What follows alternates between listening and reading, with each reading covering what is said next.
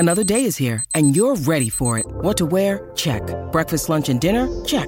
Planning for what's next and how to save for it? That's where Bank of America can help. For your financial to-dos, Bank of America has experts ready to help get you closer to your goals. Get started at one of our local financial centers or 24/7 in our mobile banking app. Find a location near you at bankofamerica.com/talktous. What would you like the power to do?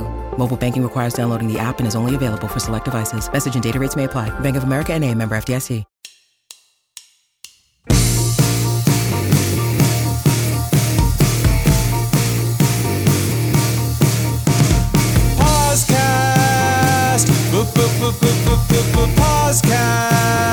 Pausecast. Thank you for having me, Joe. Hi, welcome to the Pausecast. I am Joe Posnanski, and with me is Michael Schur. Michael, welcome. Thank you for having me, Joe. You are so welcome. So welcome. So much ground to cover. I mean, how do we even... This podcast is normally a tight 3:20, 3 hours and 20 minutes. That's what we aim for. Yeah. I'm not sure even if we go the full 3:20, we have enough time to cover everything we need to cover. Not everything we need to cover. So that's why we are going to do, we're back to doing two. We're going to do two podcasts. Right. Right? We're going to split this one podcast in two. Normally what we try to do, and by normally I mean the first time we tried to do this, we did the first podcast, we tried to keep it under an hour. And then the second one we tried to keep like in that 45 to 50 minutes. What are the chances based on what we're looking at today? I mean, I don't know. Here's what we have to cover. Let's just make a list real quick, okay? Right. Okay. Baseball Hall of Fame voting is coming to an end this week. That's We've got right. one more week of voting. That's right. The NFL playoffs opening weekend. Well, lockout, baseball lockout. And the baseball lockout, We got to right? get the baseball lockout, right? And by the way, I have an idea for a new segment related to baseball that I haven't told you yet, which I'll spring on you. So there's I'm very three excited. baseball things to talk about. That's right. Then there's the NFL opening weekend, including the most hilarious way that the Cowboys can lose a playoff game, which deserves its own 11-episode Yes. podcast just devoted to that game. Just devoted entirely to that game, correct? It also includes the end of Ben Roethlisberger. Farewell, good sir, and good riddance to you forever. I hope the Steelers now fall into a 20-year mediocre wilderness where they can Yes. never find a quarterback. That's what That's they right. deserve. So there's those two things. And by the way, the Bills looking like they can beat the Chiefs, Chiefs looking like they can beat the Bills, and a dumb system wherein the Chiefs and Bills have to play next weekend instead of the AFC Championship game. For no reason at all. Because It the was just- stupid Titans had a better conference record or whatever. Who cares? Get out of here, Titans. Nobody cares about you. Nobody wants to see you. We hate you, Titans. The four teams left in the... Let's just jump right into this. All right, let's do it. All right, we're going let's to go. start with football. So the four teams left Yes. in the AFC, which Right. is, I believe, I would say the better conference. Yeah, I think more good teams in the AFC. More good teams, more interesting teams. Okay. Yes. The Bills, of obviously a fascinating story, haven't won, lost 4 Super Bowls in a row, haven't Never won won one. anything anywhere ever for Nor any has reason. the whole city. The whole city has never whole won it. city is championshipless. So, and Josh Allen is a RoboCop sent from the future to play football. That's right. And they've got 11 wide receivers. At one point in the 81-point victory over the Patriots, Emmanuel Sanders caught a touchdown pass, and I was like, "Oh yeah, Emmanuel Sanders is Yeah, on this team." I know. I was like, They've got 100 receivers. How did they build this team? I don't understand it. That's an incredible offense. oh my gosh. All right, let's start with them. Let's start with that Bills Patriots game because Okay, but the point I wanted to make, yeah, and then we'll loop back go to ahead. this, Yes. was the Bills are amazing. The Right. Chiefs are amazing. Yes. The Bengals have Joe Burrow. they're amazing. And then there's the Titans. Yeah. And it's like, I love Derrick Henry as much as the next guy. Sure. Can you possibly get yourself excited about the Titans when you've got those 3 other teams in the mix? No. The answer is no. Look, and they're probably going to win the Super Bowl, right? They're just it just feels like that Because we don't want them That's to. right. They're No, gonna I win. mean, look, it comes down to a very simple thing, which is Ryan Tannehill's their quarterback. That's sorry. right. Thanks for playing. It was nice seeing you. But Joe Burrow, Pat Mahomes, and Josh Allen are more exciting, and we That's want my to see point. them. We don't want to see you, Ryan That's my Tannehill. Go point. away. No offense to Ryan Tannehill, but no, I don't want to see Ryan Tannehill. But then, really, the whole AFC playoff picture this week was so weird anyway, because that Steelers team just had no business whatsoever being in the playoffs. I'm sure glad we got those two extra teams into the playoffs this year. That was really helpful. That Eagles and Steelers, did that thrilled you? All right, so we're starting with Bills Patriots. Let's start with Bills Patriots. I think there's an argument to be made. I made a little bit of this argument on my Substack at joeponzanski.com. That Josh Allen played the single best game a quarterback has ever played in the playoffs. And I don't mean like the game was a blowout, so it's not like he was under tremendous pressure to play that game. But purely from one player playing as close to perfection as is possible, you can't do better than what Josh Allen did on Sunday. He had more. Okay, let's look at the facts here. His team, every time they had the ball, scored a touchdown. Every time. Start with that. Every time. He had more touchdown passes than incompletions. That's right. I believe. That's right. He was playing in weather that started at 6 degrees Fahrenheit and went down to like -6 degrees Fahrenheit. Right. And wind chill was always below 0. That's right. He was playing against a top 5 defense, at least and based on the regular Belichick season. Defense, right. A Bill Belichick defense, top 5 defense in the season. And his team not only never punted, they never had to kick a field goal. At one point, I tweeted about this. They were 6 for 6 on third down. Okay. Now, that's an incredible statistic because no team ever goes 100% on third down. Right. But the actual way that statistic is incredible is that they only had 6 third downs in the entire game. It's always, when you see that stat at the end of the game, it's always 7 for 15. 13, 19, 14. Or 6 for 11 at least. Right. They had 6 total third downs. Like they were never, I don't believe he was sacked. I don't believe he was. I don't think he was sacked. You didn't even mention in his crazy RoboCop thing that he ran for 66 yards. Yes. It ran and could have run for 166. For 100, absolutely. It was just, he dropped back to pass and his RoboCop electro brain scanned the field and realized that the maximum efficiency for where he needed to go was to throw the ball. But he could have also run the ball. They were never close to him. They weren't around him. They weren't pressuring him. He had all day to do what he wanted, and then he made the correct decision on every single throw. It was truly, I believe you're right. I mean, no one will ever look. They have to play the Chiefs in Kansas City next week, and they might lose. They might get blown out. Who knows? And this will be a historical footnote. But it reminds me of those Peyton Manning games when the Colts would play a wild card game at home in the like Marvin Harrison years. Right. There were these weeks when, in a wild card game, Peyton Manning would be like 38 of 48 for 490 yards and 6 touchdowns. And 6 touchdowns, that's right. And you would be like, well, they're going to win the Super Bowl. And then 1 week later, they would go to New England and it would be freezing cold and windy. And Peyton Manning would be like 17 of 38 for 165 yards and 3 picks. Right. And you were like, oh, right, the weather is a factor in playoff football. And so for Josh Allen to have one of those games outside in Buffalo in the mid-January, I don't know that we've ever seen better quarterback play for 60 minutes. Like I said, look, at best somebody tied. Nobody could play better than he played. And look, I'll be one to admit it. I didn't see this with Josh Allen. Nobody did. Right. No one saw this. It was so clear that he had like superhero qualities, right?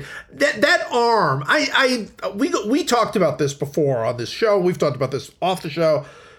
There are certain quarterbacks whose arms are like, okay, like when Aaron Rodgers throws, it looks like the ball just gets pulled from his hand, right? Like by a rope, Like, he flicks the ball with his wrist and it goes 60 yards. It goes 60 yards, right? Yeah. And Matthew Stafford has this ridiculous arm.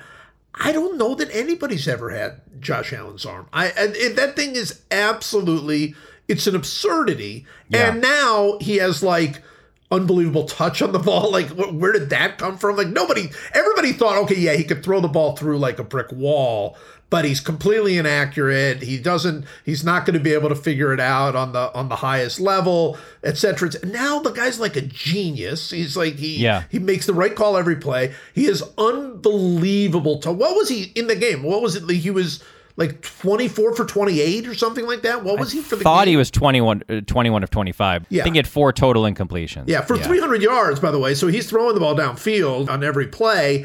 And he makes the right decisions every time. He's like the Derrick Henry of quarterbacks. You can't tackle him. You know what's funny is Ben Roethlisberger, and maybe this is our transition into talking about that game. Ben Roethlisberger for so long was the guy with a quarterback you couldn't tackle. Right, that was part run. But he didn't run. That's what I was going to say. Yes. He was really hard to bring down, but he just kind of like shed would-be sackers and moved around the pocket. Yeah. Josh Allen does that, but also then he takes off running and he clearly runs the 40 in 3.8 or something. And, you know, like he broke a run early on that one time that he had no one to throw to early on in the game on the first drive, I think. He just casually slipped out, saw no one was open, danced around for a second, and then just broke off like a 30-yard run. Yeah, 30-yard run. Yeah. Yeah, where he, by the way, the only one who had a chance to tackle him was Matt Judon, who is an excellent defensive football player in the prime of his athletic career. And he just like shoulder faked to the right and then just dashed to his left. And Judon didn't come within 6 yards of him. It wasn't even close. And so you get to these points and you don't want to be prisoner of the moment. I get it. And there are certainly games where Josh Allen has looked terrible. And some of that old inaccuracy or those poor decision-making skills have come back. That always happens, sure.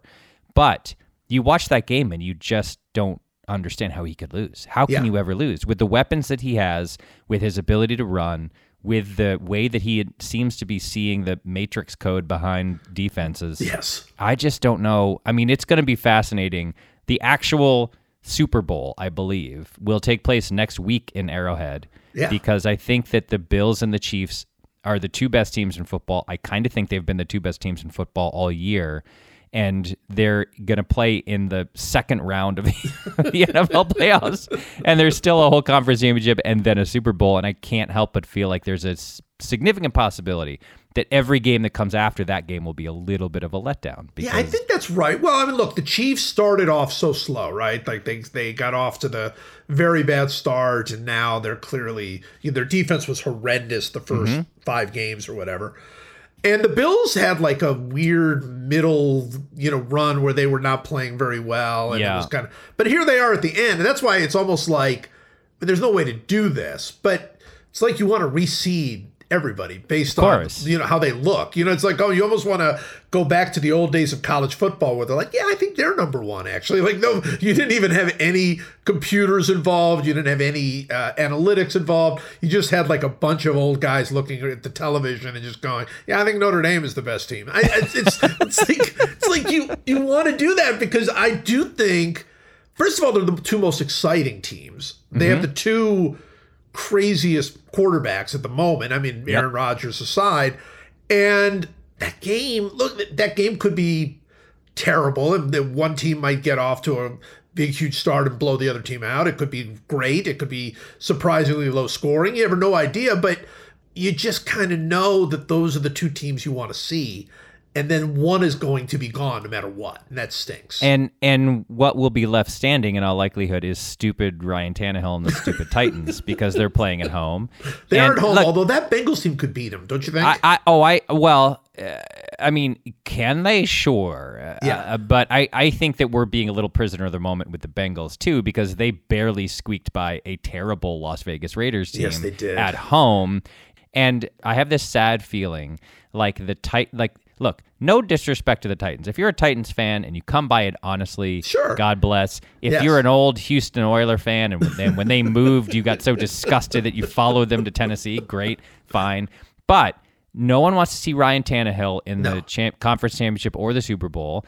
Derrick Henry is obviously an otherworldly running back, the best there's been in a decade or something. Yeah. But it's not as much fun, I'm sorry, to watch a guy gain 178 yards on 36 carries as it is to see Josh Allen throw a football 60 yards or Pat Mahomes scramble.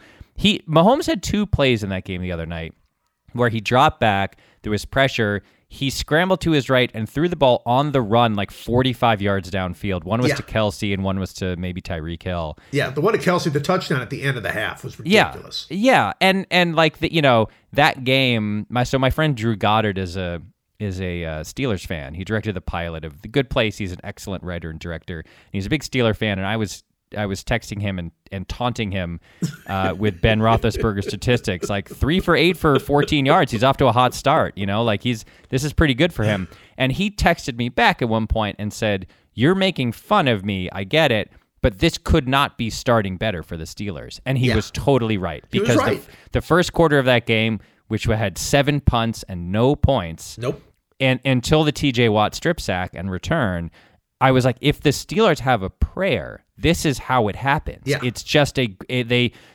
somehow shut down the Chiefs, and the Chiefs do a bunch. They overthink it, and Andy Reid starts to get cute and runs weird wildcats, and they fumble and whatever. And then the Steelers defense basically wins the game, while Ben Roethlisberger, like he did in the Super Bowl, goes 9 for 21 for 123 yards and 2 interceptions, and then gets a ring. And so I was starting to panic, and you and I were texting about this. We were panicking. I was straight up panicking at the end of the first quarter. And then I got up from the couch and went to the door to let my dog inside, and came back, and Patrick Mahomes had 250 yards passing with 3 touchdowns. I don't understand how it happened so quickly, but I turned my back for 45 seconds, and when I came back, Mahomes had 250 yards and 3 touchdowns.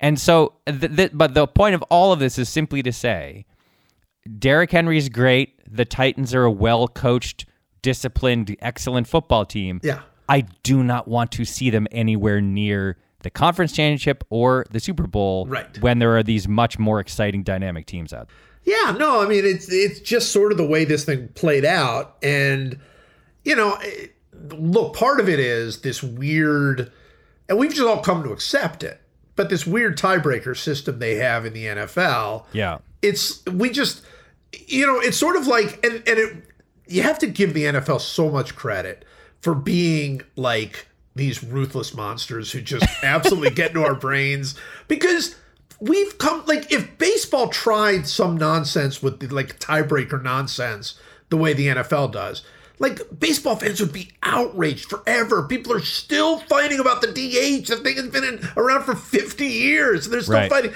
But here, this is sort of we know that the Packers and the Bucks have the same record, but guess what? Packers get a bye and Bucks don't. Why? Right. We don't have to tell you why. It's something with a conference record, or conference record, or common opponent, or whatever, or points in your division, or whatever. Yeah. And same thing with the Chiefs and Titans. We're we know they have the same record. We know that the Chiefs are the better team, but the Titans win this weird tiebreaker thing. And so the NFL has this whole crazy thing. But I will say that the Titans do, and I do like that Titans team. I don't want to see them in the Super Bowl or whatever, but they remind me so much of every single Marty Schottenheimer team. Yes, right? 100%. Yeah, every team, they were 13-3. Oh, they're going, and then it's wah wah, and the playoffs come around, and you're like, oh, they're not very good. And I don't even believe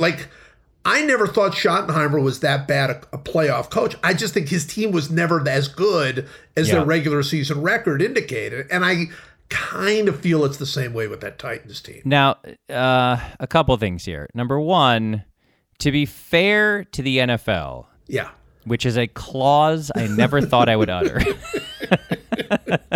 Be fair to the NFL, baseball can add an extra tiebreaker playoff game in a way that the head-to-head playoff game tiebreaker in a way that the NFL cannot, right? You can have 2 baseball teams play a 1-game tiebreaker to see who gets in and who doesn't. The NFL cannot do that. So they they do have to have some system. It's probably the season's so short. And the season's so short. Look, there are going to be ties when you have a 16 or 17 or 18 game season. There are going to be ties. Right. I'm kind of joking about that, but it's funny that we don't make a bigger deal about it. We just accept really it. Yeah. Accept it. Yeah. Yeah, we accept everything that the NFL shoves down our throats. That's what it means to be an NFL football fan. It is. This year they said to all of us as fans, hey, it's 17 games now. Oh, it's great. We get an extra game. Great. The players are dying on the field, and we're yeah, great, 17 games. Then and we're adding another playoff team. Okay, great. And we're taking away a bye. I mean, it's so funny because you pointed this out in the article you wrote for your Substack. What's clearly coming down the pike is 18 game season and 8 games, and 8 playoff teams in each side, right? Yes. So that's that. But what's funny is that it's like they're a subscription service. It's like they're Netflix, and they're like, we know that we need to raise the monthly cost of our service by $5 over the next, 5 years. Right. So instead of the sticker shock of just jumping $5, we're going to go up $1 this year, and then we'll wait a year, and then we'll go up another $1 next year. Like they're parceling out the insanity. Yes. Of asking these guys who were it's already a war of attrition. You already get to the end of the year, and a third of what would be the Pro Bowl team is on IR or has been on IR at some point in the year. And now they're saying, okay, we're going to have 18. They're basically announcing we're going to have 8 playoff teams and 18 games in a season. Yeah. And I think if the Players Union has any strength at all, they will have to demand a second off week in that 18-game season. I think they'll get that. I think they'll get that. So the Super Bowl this year is on February 13th or something. Yep. So just do the math in your head, and what you realize is, well, now you're going to February 20th with the 18th game, and really February 27th with another off week, and suddenly you're playing football awfully close to March. Oh, yeah. There's going to be a March Super Bowl. It's happening. There's going to be a March Super Bowl. It's going to be March Madness. And that has enormous ramifications for a number of things, starting with the NBA, because no one pays attention to the NBA really. Like, the first time people pay attention to the NBA is Christmas, because they kind of own Christmas. Right. But football is happening and sometimes it lines up where, like, Christmas is on a Saturday or a Sunday. Yeah. And so now no one is going to care about the NBA essentially until the playoffs start. Because the NFL will dominate September 1st to March 1st. That's a really, really long time. That's half the year. Yeah. They are going to dominate the sports landscape, and they only will be playing whatever it is, 21 or 22 total games. Yeah. The NBA plays 82, and no one will care about them until March, and baseball plays 162, and no one will care about them until until September and then October. The other sports are going to be squeezed down to 2 months a year or 3 months a year where anybody cares at all. It's really wild. It's going to baseball spring training is going to be like that's going to be a pitchers and catchers report. Who cares? It's kind of a who cares to some degree now already. But it's going to be even more of one. Even more so. No question. I do wonder a little bit. The NFL is so dominant in the landscape. I just wonder what the other sports will do, if anything, to try to adjust. I mean, this NBA in-season tournament thing might be a way that they're trying to counteract, like, people not caring about them and stuff. Right. But I just don't know what like hockey or baseball does to try to adjust to the NFL dominating half the year like that. I think baseball accepts that April comes and that's when baseball really kicks in, and baseball gets to kind of own to its own, do its own devices, kind of own the summer. Yeah. And then look, already October is that's the big baseball month, and already that's dominated by football. So I don't think anything changes there. For basketball, it's a big deal. Hockey is sort of its own thing, right? Yeah. Like, hockey fans love hockey, and they don't care beyond that. So, but it's a wild thing. And here's, I like what you said about them sort of piecemealing this thing, because they could not have sold an 18-game season. Nope. But they just absolutely jammed down a 17-game season, and nobody thinks that makes sense. Nobody thinks that's where it's going to stop. It's absurd. It's an absurd 17-7 is an absurd number of games and playoff teams. It's so obviously wrong, and I think that's maybe why they did it. Yeah, it's because it would have been a tougher sell to go to 18-8, but so they do 17-7, and then in 2 years they can go, well, obviously this is this didn't work, so we got to do something else. And by the way, if they go back to 8, if they increase it, if they have 8 playoff teams, they can go back to a system where the top 2 have a bye, right? Yeah. Because it can be 3-8, 4-7, 5-6, or maybe they can't. No, I don't think you go bye. I think everybody plays the first week. I think they have to go right. They basically you lose the bye unless they give the top 4 or 3 teams a bye or 4 teams. You're adding another week. You're adding even another week. I'll tell you what though. The one thing is about the 8-team playoff is, and I think they should go back to the way it was, and 16-6 was perfect. We talked about that, but you go 8 teams this year. The Chargers would have gotten in the AFC, which was way better than the Steelers. Right? Like it's like you almost needed a fan vote, and you would have gotten New Orleans, which I think would have been better than Philadelphia. I mean, so there's no at this point. Why are you accepting a 7th and not an 8th? It's going to be what basketball is, which basically is if you play 500, you sort of make the playoffs. You sort of make the playoffs, and then you get devoured by a team that won 65 games, but it's that weird purgatory where like you don't want to be in that tournament. You don't want to risk those injuries or whatever, and like make your draft pick worse. It's like you'd rather, if that becomes the case, you'd rather. I mean, who in the world, like the Saints? I know football is crazy. I know anything can happen, but if you're the Saints, would you rather miss the playoffs and get like the 12th pick in the draft, or make the playoffs, go to Green Bay and have to play in Green Bay against Aaron Rodgers and get humiliated, and then get the 15th pick in the draft or whatever? Like, that's where we're headed. Where like all of these sports ultimately land in a place where if you play 500, you have a decent shot of making the playoffs. Oh yeah, and that's where baseball's going to be too when they extend the playoffs. So but this is sort of we've talked about this. You're more of a playoff guy than I am. I mean, I'm not a huge playoff guy. I prefer, in baseball in particular. In baseball, yeah. And in football, I prefer less teams in the playoffs. I want the playoffs to. I loved the old way. I loved 2 teams getting a bye that first week and having the other 4 teams hammer it out and try to see who has earned their right to play in the next week. I mean, I always thought that was great.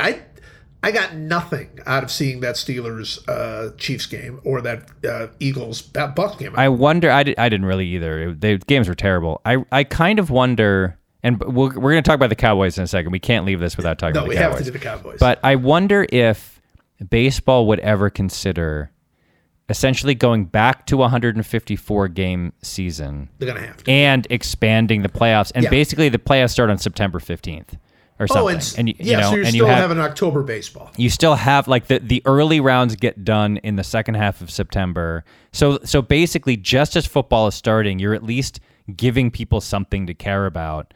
In baseball, the playoffs are starting. That's exciting. Their games are in prime time, blah, blah, blah. And even, by the way, if it were September 15th, it's like before, to whatever extent this matters, it doesn't really anymore. It's like before the new fall season of TV is even out. So like prime time space is open up and Fox can air all these games and you can have whole Saturdays that are nothing but baseball. Right.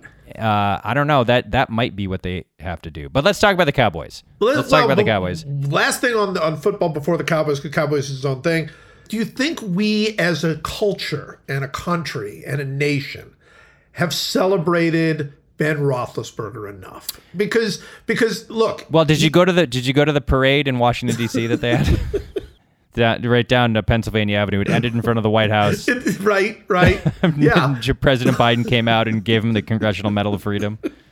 My gosh. So the last week when it looked like it might be his last game, it was that Ravens game, I guess. And that was like, oh, this might be his last game. And they went on and on and on about it and whatever. And then they somehow won. And then the Chargers and Raiders wouldn't just tie like they should have or whatever.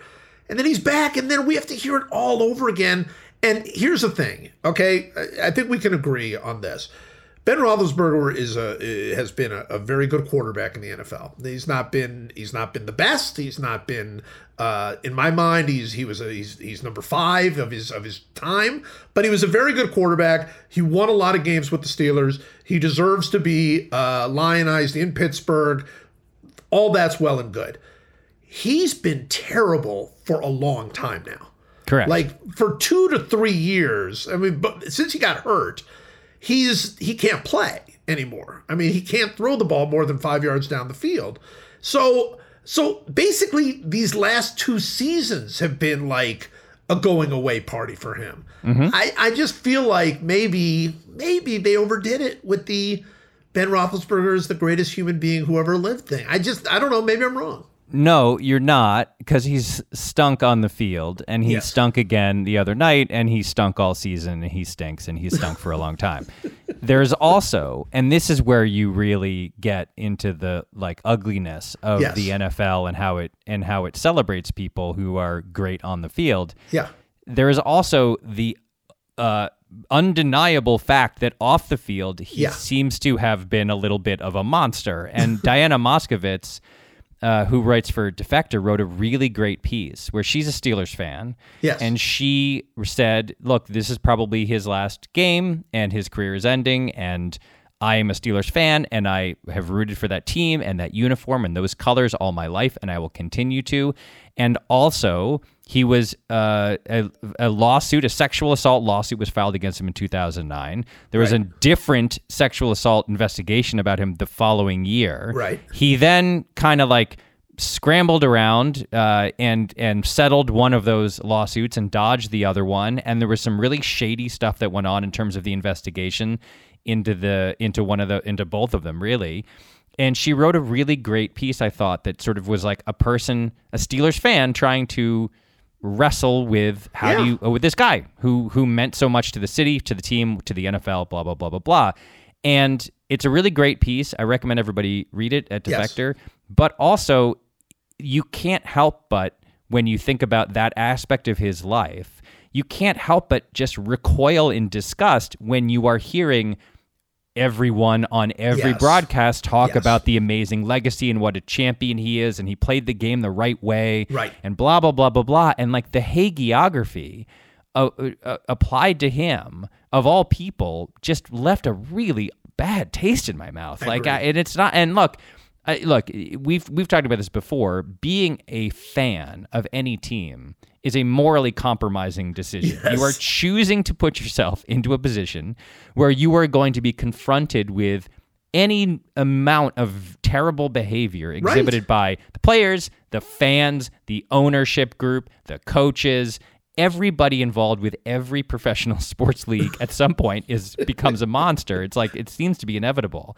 And I'm a Red Sox and Patriots fan. Like, bring it on. Like I am not trying to hide from the morally compromising position that I am in. However, when a guy with his specific past retires and all you hear about, he has like a Kobe Bryant, to bring up yet another guy who had this same issue. Yeah. When you have a Kobe Bryant or Derek Jeter or whoever, like, farewell tour, it's like, I can't believe that people kept saying the things about him that they were saying. It's like, I just be quiet, guys. Like, just stop doing this. All you're doing is making me, at least, think every single time about how he is not the person you are talking about. Like, just so nuts that he got that treatment. That when it crossed over into what a great person he is, what a great family man he is, what a great this. And look, I don't know Ben Roethlisberger, and I don't know how much he's turned his life around. I don't know any of those things. His past is his past, and you know, I wrote actually a little something about this, not him specifically, but Sunday I wrote a little something about it after Novak Djokovic was sent home from Australia, and I wrote, look, I love watching Novak Djokovic play tennis. It's one of my absolute favorite things. And you want to talk about having to wrestle with something? I'm not even wrestling with it. He's a bad guy, and he did. You know, this was really, really bad behavior on his part, and he deserved what he got, and all of those things. But that doesn't make me any less sad that I don't get to watch him play. That's like trying to find that middle ground between sort of this selfish, he brings me so much joy when he's playing tennis, and you know, just come on, dude. I mean, just get the shot. What is wrong with you? What is wrong with you? I know, man. Well, that it was so funny because when the Djokovic thing was going on, and then I promise we're going to talk about the Cowboys. When the Djokovic thing was going on, people kept saying like, talking about the internal conflict and this and that and whatever. And every single time it came up, I just kept thinking like, well, you know what he could do? I have one idea.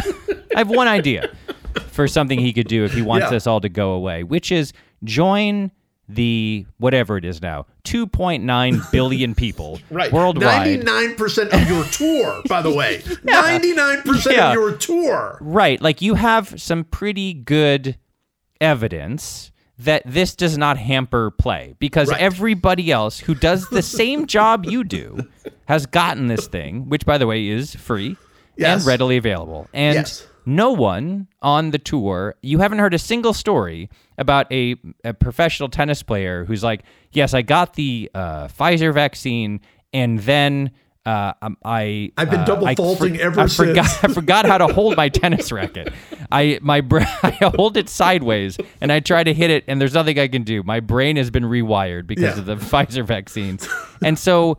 This is like you want to talk about an own goal, man. Oh my god, Novak Djokovic in one of the great own goals of all time, and then there were people who were like, well, what does this say about Australia? This is people are going to really think twice about vacationing in Australia. America has the same rule. You can't come in from a foreign country and not be vaccinated. Like that's not allowed. And by the way, nor is it allowed in France. Like he can't play in Paris. He can't play at the French Open either. Like he's going to have to keep reckoning with this same idiocy as long as he's on the tour. So your choices are don't play in any major tournaments, retire, or join 3 billion other people and just get this free shot that prevents a pandemic. Yeah, look, my only beef with Australia and the Australian Open was just tell him he can't come. That's it. Just he never should have gone off the plane. No question.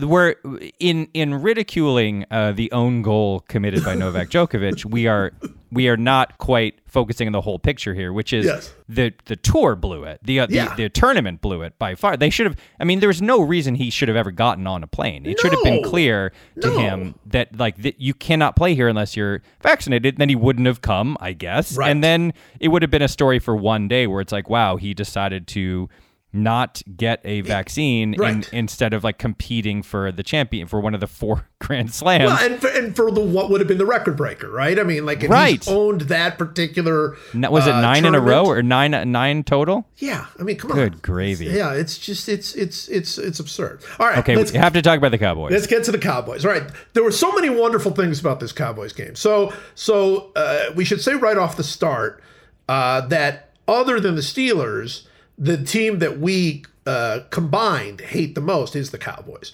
I might hate them more than the Steelers. For me, I think it's 1-2. Like they're super close, and Jerry Jones is like I don't hate the Steelers management at all. I have no beef with them, but Jerry Jones is just horrendous, and so. The best part is, I will let you share, the best part of the game, unquestionably, was the end. Yeah. But the game also did feature a incredible glare of the sun through the stupid window that they have there that literally cost them a touchdown, right? Mm-hmm. Like the receiver literally dropped the ball because he was blinded by this sun that they decided was a good thing for the field. So that was great. Yes. They had a punter actually punt the ball off of the scoreboard. That's correct. Right. Yep. Punted. This is not even like somebody hit a baseball up there or something. I mean, he punted a ball off the scoreboard, right? Yeah. And we had, I think, the greatest holding penalty maybe in the history of the NFL. I'm so glad you wrote about this because it was so weird. It was one of the weird. I tweeted at one point that it appeared that both the Cowboys and the 49ers had thrown the game with mobsters like the 1919 Chicago White Sox and we're in a competition to see, and they both realized, oh no, they're also trying to throw the game. So like do more things to throw the game. Like they both appeared to be trying as hard as they possibly could to lose the game. That's right. And it was unfortunate that one of them had to win, I would say. It's like a shame. It's a shame that one of those teams had to win. But the holding penalty game, so here was my story. I'm watching the end, and 49ers, all they had to do was run out the clock, right? Like, they had the ball, and they had to run out the clock. And they ran the ball on second down, and they didn't get any yards, and then there was a flag thrown, and it was a holding penalty on Dallas's Randy Gregory. And let's face it, we do not see a lot of defensive holding penalties like on running plays. It's right? Weird. It's always a defensive back grabbing a receiver. Like, we'll see it on pass plays, right? But on run plays, you very rarely see it. So it was such a weird out of bounds call. And then they showed Mike McCarthy, and Mike McCarthy's like rolling his eyes, like, this is the most ridiculous thing. And we're like, wow, that's a weird call to make right then and there. And then they showed the play. Randy Gregory, I think this is really what happened. He ran into offensive lineman Daniel Brunskill and grabbed him and like took him down like a wrestler. He hugged him from behind. He had his arms completely around him. Right. And he just kept pulling him, and then eventually tackled him to the ground as if he were the ball carrier. It was one of the funniest things I've ever seen. And there were people on Twitter saying, I think he did think he was the ball carrier, which to me is even funnier if he really did. It was awesome. Also, in this game, if Jimmy Garoppolo can hit a wide open Brandon Ayuk, no one around him for 15 yards, right, the game ends. Right. If he just waits until the guy that he sent in motion gets set on the right side of his line and then sneaks the ball for a yard and a half. An inch. It was an inch. Yard. Yeah. They win the game. That's right. They kept, it was like they were... What about that interception he threw? Oh, yeah, bananas. But it literally appeared that both sides were going, oh, no, we might win. Oh, no. Like, they were trying so hard to blow it. And it was really wonderful that the way it ended was that the Cowboys had the ball last so that they blew it one more time than the 49ers could. In the most perfect way. So they have the ball on the 41. There are 14 seconds left. They have no time. By the way, pause. They have the ball on the 41 because they got the ball deep in their own territory. And then the 49ers decided not to guard the sidelines. The Cowboys had no timeouts. That's right. Like if you tackle a guy with 38 seconds left or whatever it was, if you tackle them one time, game's over. In bounds, essentially the game is over because it's like 7 or 8 seconds to get everybody set, and then you spike the ball. And then if you do that twice, it's like, well, now the game ends with them throwing a Hail Mary from their own 40, probably. Right, that's right. But they just didn't guard the sideline. So Dak would drop back, throw the ball 15 yards, and the guy would step out of bounds. And it took 3 seconds at a time.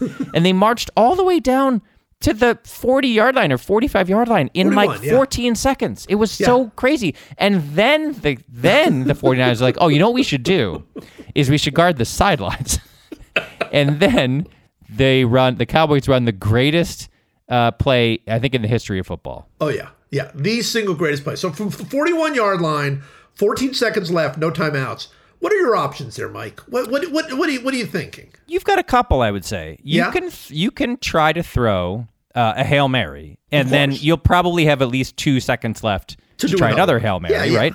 Yeah. You can say, okay, they're guarding the sidelines, but we're going to come up with some kind of deep out, or even like 6-yard out. Yes. That either the guy can't catch the ball or he's guaranteed to get out of bounds, and so we'll move it up to like the 35 and then throw a Hail Mary. Right. One thing that you should try to avoid, I think, is running the ball straight up the middle. That seems like that might be the least likely of those scenarios. However, if you say, hey, you know what they'll never be expecting is for us to run the ball right up the middle, then I would say a couple things. Number one, you should tell the ball carrier, go down at the latest with 9 seconds left on the clock. At the very, very latest, preferably 10, but I think 9 you'll be fine. You should tell all the other players in your team, run as fast as you can back to the line of scrimmage so we can spike the ball. Well, don't even go downfield. You don't even go downfield. Just run alongside your guys, right? And the last thing is you should say, hey, there's a rule in the NFL that after every play, the umpire has to set the ball. So as quickly as you can, find the umpire and hand him the ball so that he can put it down so that you can spike the ball. The Cowboys did none of those things. None of those things. Dak ran as far as he could. He hopped up to get tackled. Literally. Yeah. He gave the ball directly to his own center, who is not the umpire. Not an official. Yeah. No, he's not. And he took so much time that by the time the umpire did set the ball and they set up the ball, the time ran out. It was one of the funniest. I couldn't believe what I was looking at. It was one of the funniest ways to ever throw a football game for mobsters that I think I've ever seen. What was so great was, first of all, him running. It's a designed quarterback draw or whatever it is. Designed run. So while you're watching him run, you're like, what is he doing? Right? You're like losing your mind. Like, what is he doing? And then he goes down and there's 5 seconds left or something when he goes down. And you're like, oh, they're not going to get it in time. And then you see like the umpire trying to get to the ball and he can't. He's being blocked essentially. And like the center is trying to snap the ball and the umpire's like, no, I've got to like get the ball first. And so like there's a little weird scramble and they're still trying to set up and the umpire finally gets the ball and puts it down and he snaps it. And I mean, right at 0, right? Like, I mean, it was like it could not have been closer. And then it's over. It's like, then it was like, that's it. Wow. And then in classic NFL fashion, it's confusing. Nobody knows what's going on. No one really understands the rules. It was like that with the Joe Burrow whistle play too. It was like, no, everyone kind of like, what is this? What happened? And then the guy just goes out and goes, that's the end of the game. Yeah. They just thanks, guys. Goodbye. And we're done, you know. And, so the NFL's complete and utter inability to understand or follow its own rules is never-ending source of amusement. But let's get back to this thing for a second.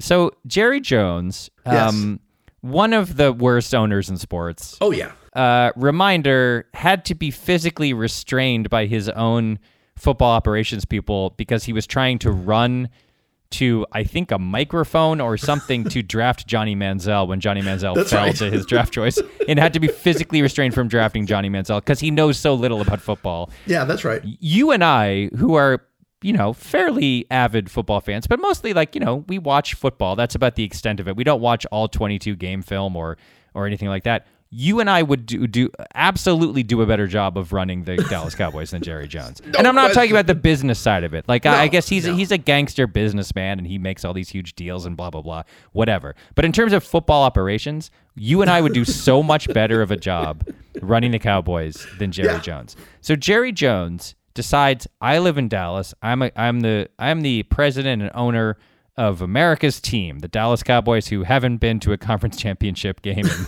30 years or whatever it is. I am going to build the biggest football stadium that anyone has ever built. Yes. That's his goal. So it's going to have 100,000 seats, and it's going to have the biggest TV ever. Yes. And it's going to be big, big, big, big, big, and I'm Jerry Jones, and this is where everything's going to happen because it's going to be huge, and I'm in Dallas, and I'm Jerry Jones. So he builds this stadium, which is originally, I believe, it was supposed to cost something like $600 or $700 million. Right. It ends up costing like 1.2 billion or something. More than $1 billion, yeah. Right. And it features a giant window where that lets the sun shine directly through into the eyes of the people who are playing. And it also features a giant TV that hangs so low that the ball routinely hits it while in the field of play. And by the way, the taxpayers of Arlington paid for like most of this stadium. Oh yeah, that's right. They raised taxes on everything. The sales tax went up, and I think there was a car rental or a hotel tax, I'm sure. Yeah, or this and that, and they issued like $300 million in bonds, which the people of Arlington will be paying off for probably 99 years at like 7.5% interest. And it's a disaster. It's a disaster. And I say that first of all, having never been there, but also just watching the game on TV, it looks terrible. It looks like a terrible fan experience. And I've been to SoFi now twice. SoFi rules. SoFi is incredible. And SoFi costs like $5 billion to make, and I'm sure that the taxpayers of California, I don't even know, but I'm sure they got royally screwed too. Oh, I'm sure, yeah. But it was mostly private, though, right? Wasn't it? I think a lot. Private? Well, wasn't that part of the deal? We have no idea what we're talking about. But wasn't it part of the deal to get both teams in there? Yeah. That there was less royal screwing of the taxpayer than normal. Yeah. Than normal, which still means I'm sure we were royally screwed. But it makes me laugh so hard that his whole thing is like, I'm going to make the whole world come to me. We're going to have the NCAA, the college football championship here, and this is where the Cowboys are going to play the Super Bowl here. Remember when they played the Super Bowl and there were like people, it was like the opening week of the stadium, and like people walked into the Super Bowl and there were no seats where their seats were supposed to be. There were just people standing outside. No, I was at that game. Oh, you were? I was at you know what's so funny? I've been there a couple of times. That stadium, you know what it reminds me of is, heck, you might have even written this scene. There's a great scene in The Office where Michael is going to give away like a charity. It's casino night, and Michael's going to give away a charity check at the end. Yeah, and he's like, and we're going to give it to the Boy Scouts, and we're actually going to have Boy Scouts there at the game, right? I mean, at the night, and Toby's like, no, I thought, it's a school night and there's gambling and there's going to be alcohol and he lists off like 10 things and goes, is that okay? Is that enough? Should I keep going? Should I keep going? Yeah. That's what I feel about that stadium. They're like, oh, so we're going to put a big, huge window and we're going to have the roof come down in and we're going to have like the scoreboard be gigantic. It's like this multi-billion-dollar stadium with so many problems that you're just like, this is ridiculous. It is wild, man. It's so funny to me. It's just bluster. It's just all bluster with that guy. It's bigger, louder, giganticer, and there's no ethos except for more. It's like the only word that Jerry Jones ever uses to guide his life or his professional decision making is more or bigger. It's so classic. All right, so just to clarify, the stadium was built privately as of 2015, according to Wikipedia. This is SoFi. The developer was seeking significant tax breaks from Inglewood. At the commencement of construction, the cost was estimated at $2.66 billion, but internal league documents produced by the NFL in March 2018 indicated a need to raise the debt ceiling for the stadium and facility to a total of $4.963 billion. That feels like a bit of a miss, doesn't it? Like they missed by 50%. Well, apparently, they took out a ton of loans. So it looks like it's a little unclear, at least according to Wikipedia, which is always accurate. Oh yes. How much of it was privately financed and or publicly funded, but they at least there's a reason. Like SoFi is near an airport. And they had to actually dig down into the ground. So when you enter SoFi, you're basically at the upper level of the stadium. And it makes the fan experience really cool because it's a cool place. It's a very cool place, and it doesn't also dominate the skyline in a way that these other venues somehow do, because it's not they didn't have to build up as much. It's like down into the ground. Right. The soccer stadium in Portland is like that too. It's really cool. So anyway, the point is, there are good ways to be giganticer and huger and more. Oh yeah. And then there's the way that Jerry does it. It had to be. It didn't just have to be the biggest and the best. It had to be acknowledged as the big, right? Yes. It had to be the most ostentatious. It had to be the biggest, real craziest quick, thing. Let's make a prediction. How many years will it be before Jerry Jones declares that they need to build a new stadium in Dallas? Definitely over under is 5, right? I was going to say 10. I would say in 10 years, he's going to go like, we need a state-of-the-art facility. we can't survive like this. All right. So do we have time for some baseball here in this first podcast? I think we do. We don't have time to talk about the Hall of Fame, which the voting will end on the 25th. So we can do a postscript and talk about who got in, whether Ortiz got in. Ortiz is currently tracking. It's going to be razor thin. It looks like it's going to be razor thin for him, but I think it's a lock that Clemens and Bonds are not getting in now. It looks like, based on previous years in which the private voting was much harsher on them than the public voting, it looks unlike they're literally both at like 75.6% right now. But with public votes, and they usually get 50%. Yeah. Right. So it's going to be tough for Ortiz, but I still think he makes it. I was wrong. I predicted Bonds and Clemens will both make it. Looks like I'm going to be wrong about that. The only one with a chance is David Ortiz. Really. He's the only one with a chance. By the way, should we tell people how we're going to talk about the Hall of Fame in our next podcast? Oh, great idea. Great idea. It seems like a good time. Then we'll talk a little baseball before moving on to the next one. So it begins like this. Mike, you have not told anybody this. I found this out through channels. This was not, you didn't even tell anybody. Mike has written a book. That's right. Why wouldn't you say something? I felt like it was wrong to talk about it on the podcast. I don't know. Maybe that was a mistake. I just have felt like I never wanted to bring it up. Didn't want to mention it. But now I don't guess need to be finding this out from other people. It's weird. It's just weird. I felt like it was inappropriate. But since you know, we can talk about it now. So since I know. So the book is called... It's called How to Be Perfect. It comes out 1 week from tomorrow as we record this on Monday the 17th. It comes out on January 25th, available everywhere. You can buy it at anywhere you buy books. Bookshop.org is a great website that supports independent booksellers. Of course, you can buy it on Amazon. You can buy it at Barnes & Noble. Your local bookstore, anywhere you want. I'll be doing a bunch of events. You can, if you follow me on Twitter at Ken Tremendous, I will be listing periodic events. I'm going to be at an event in Seattle, a couple in Los Angeles. I'll be in New York at the 92nd Street Y on January 26th. You can come see me there with Jon Stewart, which will be really fun. Wow, Jon Stewart's going to interview me.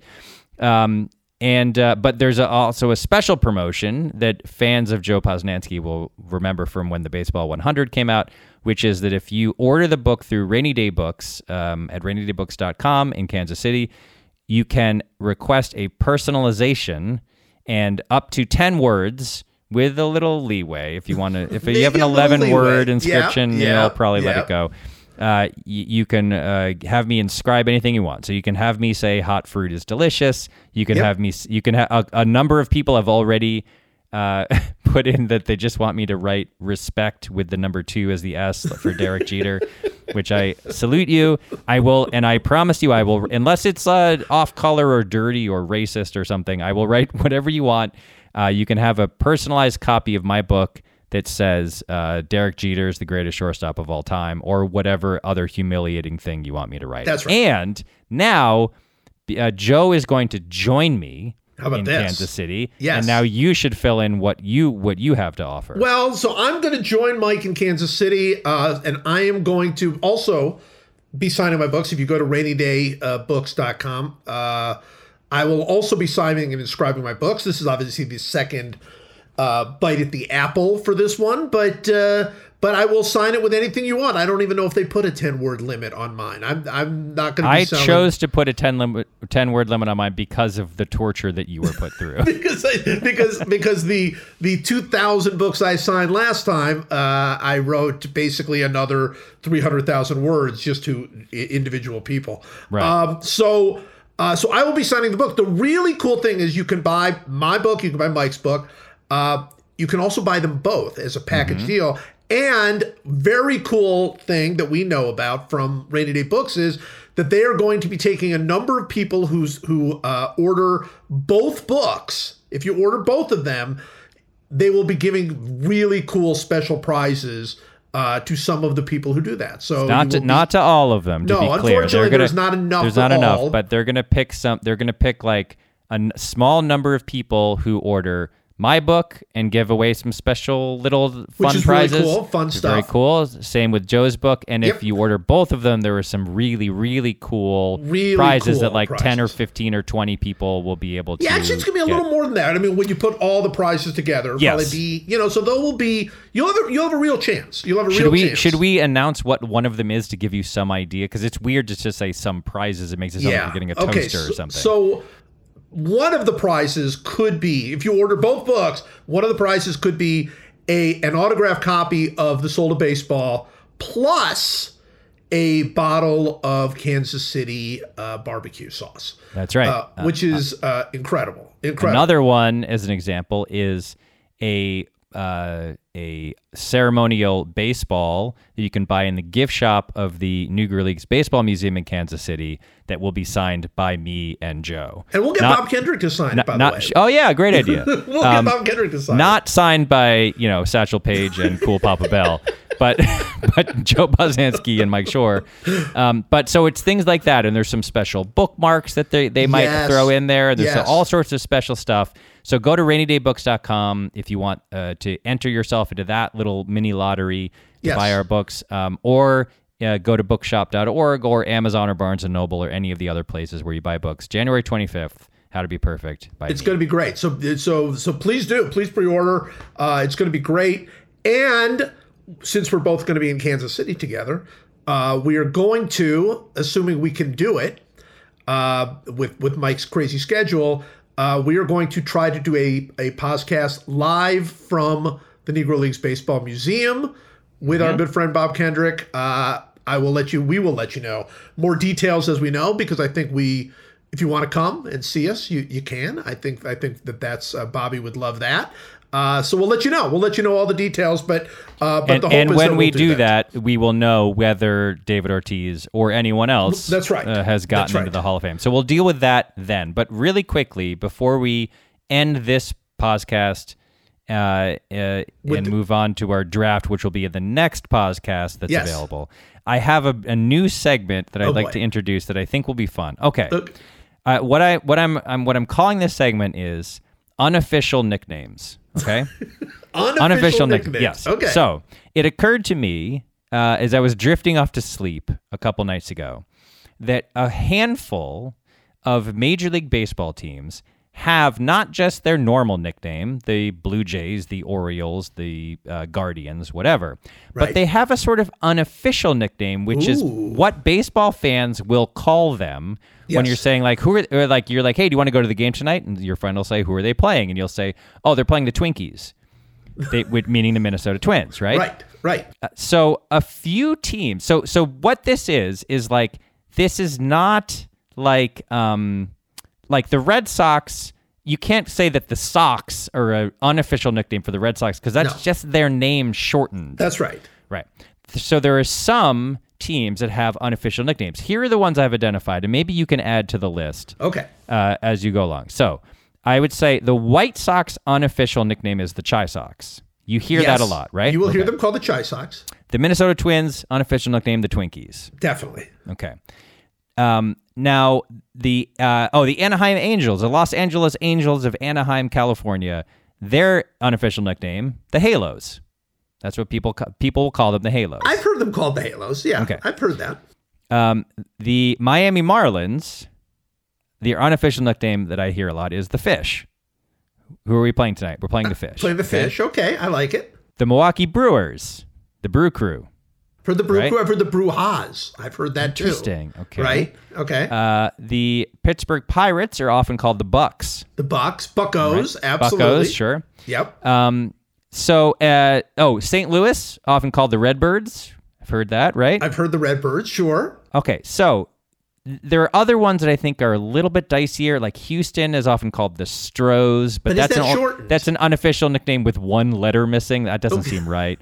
What about the Cubbies? The Cubbies doesn't sound that's Twinkies Cubbies. I wrote down Cubbies as an unofficial nickname. That is up for debate as an unofficial nickname. Okay. The point is, all, in my opinion, MLB teams should have an unofficial nickname. They should have like the fun nickname that you give. Oh, by the way, you could argue that the Yankees' unofficial nickname is the Pinstripes.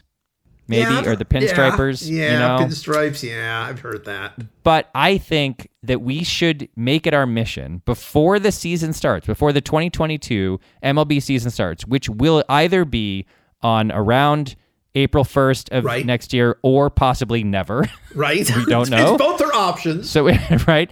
So before the season starts, we should come up with what each team's unofficial nickname is. So in my mind, by the way, the Atlanta Braves, I say Bravos a lot, but I don't know if that is. What do you think? I do call them the Bravos as well. By the way, you really missed it because the Yankees do have this name. The Bronx Bombers? The Bombers, right? Yeah. People will call them the Bombers. They'll call them the Bombers or the Bronx Bombers. I think you can say that either the Pinstripers or Pinstripes or Bronx Bombers is their unofficial. Probably Bronx Bombers. I just hear them called Bombers. Like, the Bombers playing the Bombers tonight. Okay, so basically, we have probably, 8 or 10 teams that you could say have an unofficial nickname. We want to give the rest. We want to give the rest of them. So I think that every podcast we do, from now until the season starts, we should come up with an unofficial nickname for one more team. Okay, for one team. So who is this week's team? Well, I think there's a lot of ways to do this, but I think we should just go division by division. Okay. Okay, but because of the Northeastern ESPN media bias, everybody always starts in the AL East. I don't want to start in the AL East. Agreed. So I think we're going to start. I think the easiest one to do is to start in the NL Central, because I believe that we have either 3 or 4 unofficial nicknames in the NL Central. We have the Brew Crew for Milwaukee. Right. We have the Redbirds for St. Louis. Yep. We have the Cubbies for Chicago, if you count that. If you count it. And we have the Bucks for the Pirates. So all we would need to complete this division is an unofficial nickname for the Cincinnati Reds. Okay. All right. So we need a nickname. Now, I love that they were at one point called the Redlegs. Sure. Now, could we just go back to that? Could we just start calling them the Redlegs? My pitch was going to be that we base it on the Big Red Machine, a name that is near and dear to your heart. You wrote an entire book on the Big Red Machine, which is an excellent book. Called The Machine. So my pitch was going to be, to make this easy, that the unofficial nickname for the Cincinnati Reds is just the Machine. What about the Mechanics? Interesting. There we go. The people who fix the machine. Fix the machine. Because they haven't been the machine in a while. The machine has been broken. But that's what's funny to me. What's very funny to me is to take the hopelessly mediocre Cincinnati Reds, although they had a good year last year, but basically say, so you would say, let's just picture this for a second, okay? You're in Philadelphia, Pennsylvania, visiting your friends, and your friend says, hey, you know what I thought would be fun? Why don't we go to a ball game? And you say, "Oh, cool! That sounds great. Who are the Phillies playing tonight?" And your friend just goes, "They're playing the Machine." That sounds so cool. Like cool. That's more exciting than just Cincinnati or they're playing the Reds or whatever. If you say the Machine, instantly becomes one of the coolest unofficial nicknames. I agree. All right. Are you prepared? I don't want to just. That was my pitch, but if you have a better pitch, I'm all ears. I mean, What else do we know about Cincinnati? Right? We know Hotline Chili. Love their chili. Skyliners is a great nickname. Right? Oh, Skyline. Sorry, I said Hotline. Yes, Skyline Chili. Skyline Chili. So Skyliners is a great name. Skyliners. The problem with Skyliners is Cincinnati Skyline. Not that great. I mean, it's fine. It's at least not a famous skyline. It's not a famous skyline. It's fine. It's nice, actually. But wait a second. Hold on a second. The Chili is kind of a great unofficial nickname. They're playing the Chili? They're playing the Chili tonight. It's the Brew Crew against the Chili? I mean, that kind of rules. That kind of rules.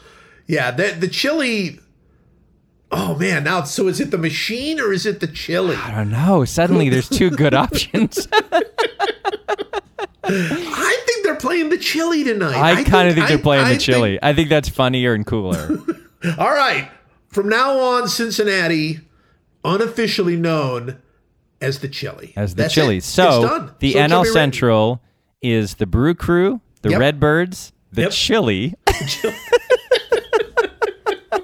the Cubbies, and the Bucks. Yeah, the only thing is whether or not we want to give the Cubs another name. Look, they seem like that club is open to lots of cool names. And Cubbies there's the Ivy, right? They're right. There's the Ivy. There's the... Well, by the way, the other nickname for both Chicago teams would be the Northsiders and the Southsiders. Which you do here. Which you do here, absolutely. I kind of think if there's a famous one that you do hear all the time, that we shouldn't replace it. It should be grandfathered in. I think Northsiders, like that's kind of more of a Chicago thing. Like, I don't know that real, like, people around the country even know that the Cubs are North and the White Sox are South. Right. So, all right. Well, look, we did our job for today. We came up with the unofficial nickname for the Cincinnati Reds. It's the Chili. And the backup is the Machine. And the backup is the Machine. So, I love this. I love this. Okay, great. So I'm going to put a question mark. I have an official document that I'm going to keep track of. I have the doc. I'm going to keep track of it. I'm going to basically bold the ones that we've decided on. Yes. And then leave the rest of them, and I will not bold the Cubs. And maybe next podcast we try to solve once and for all whether the unofficial nickname for the Chicago Cubs. The Chicago Cubs. I think that's fair. Last thing before we sign off here, since we are talking about the chili, I do want to mention that a couple of days ago, I got a text from my good friend Joey Votto. Mm-hmm. Joey Votto had gotten a copy of the Baseball 100, and he wanted to send me a photo of the Baseball 100 copy, he said. And in it, he with the photo, he texted, basically, I don't want to open this. I'm too proud, because he is not in the Baseball 100. So he's like, I'm not opening this. Which I thought was very funny. Joey Votto is very funny, by the way. He's a very funny guy. And so I wrote to him and I said, look, sorry, but you might be, you're in the addendum, basically. Mm-hmm. You'll be in the addendum of the Baseball 100. And he wrote back and said, by the time I'm done, I'm in the top 50. Yeah. And I just feel that is so delightful. And he also added, I don't do addendums. That's basically what he said. I love it, though, because like if you look at the guys who were in the 50s in your book, it means he's basically saying, I'll be better than DiMaggio. That's right. Like there's a lot of there's a lot of excellent players. Totally going by those guys. I love Joey Votto so much. I wish I had that level of confidence for even 1 minute of my life. That's why we love Joey Votto and why he's been such a key member of the Chili for so long. That's right. He's one of the greatest members of the Chili probably ever, right? He's one of the great all-time Chiliers. He's one of the great all-time Chilies. Certainly. Chileans? What is the he is one of the great all-time Chileans, I would say. Certainly, look, since the machine. I mean, that's right. Since the machine was the machine, he's one of the best Chileans. He's definitely top Chilean. All right, so stick with us if you want to come to the next podcast. But as for now, Mike, as always, thank you. Go Chili.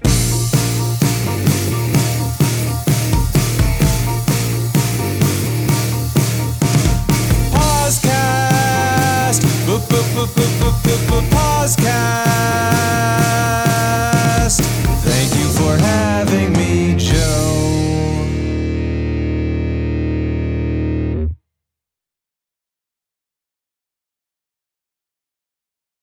Life's better with American Family Insurance because our home policies help protect your dreams and come with peace of mind. Save up to 25% by bundling home, auto, and life. American Family Insurance. Get a quote, find an agent at amfam.com. Products not available in every state. Discounts may not apply to all coverages on an auto or home policy. Discounts do not apply to life insurance policies. Visit amfam.com to learn how discounts may apply to you. American Family Mutual Insurance Company, SI, and its operating companies, American Family Life Insurance Company, 6000 American Parkway, Madison, Wisconsin.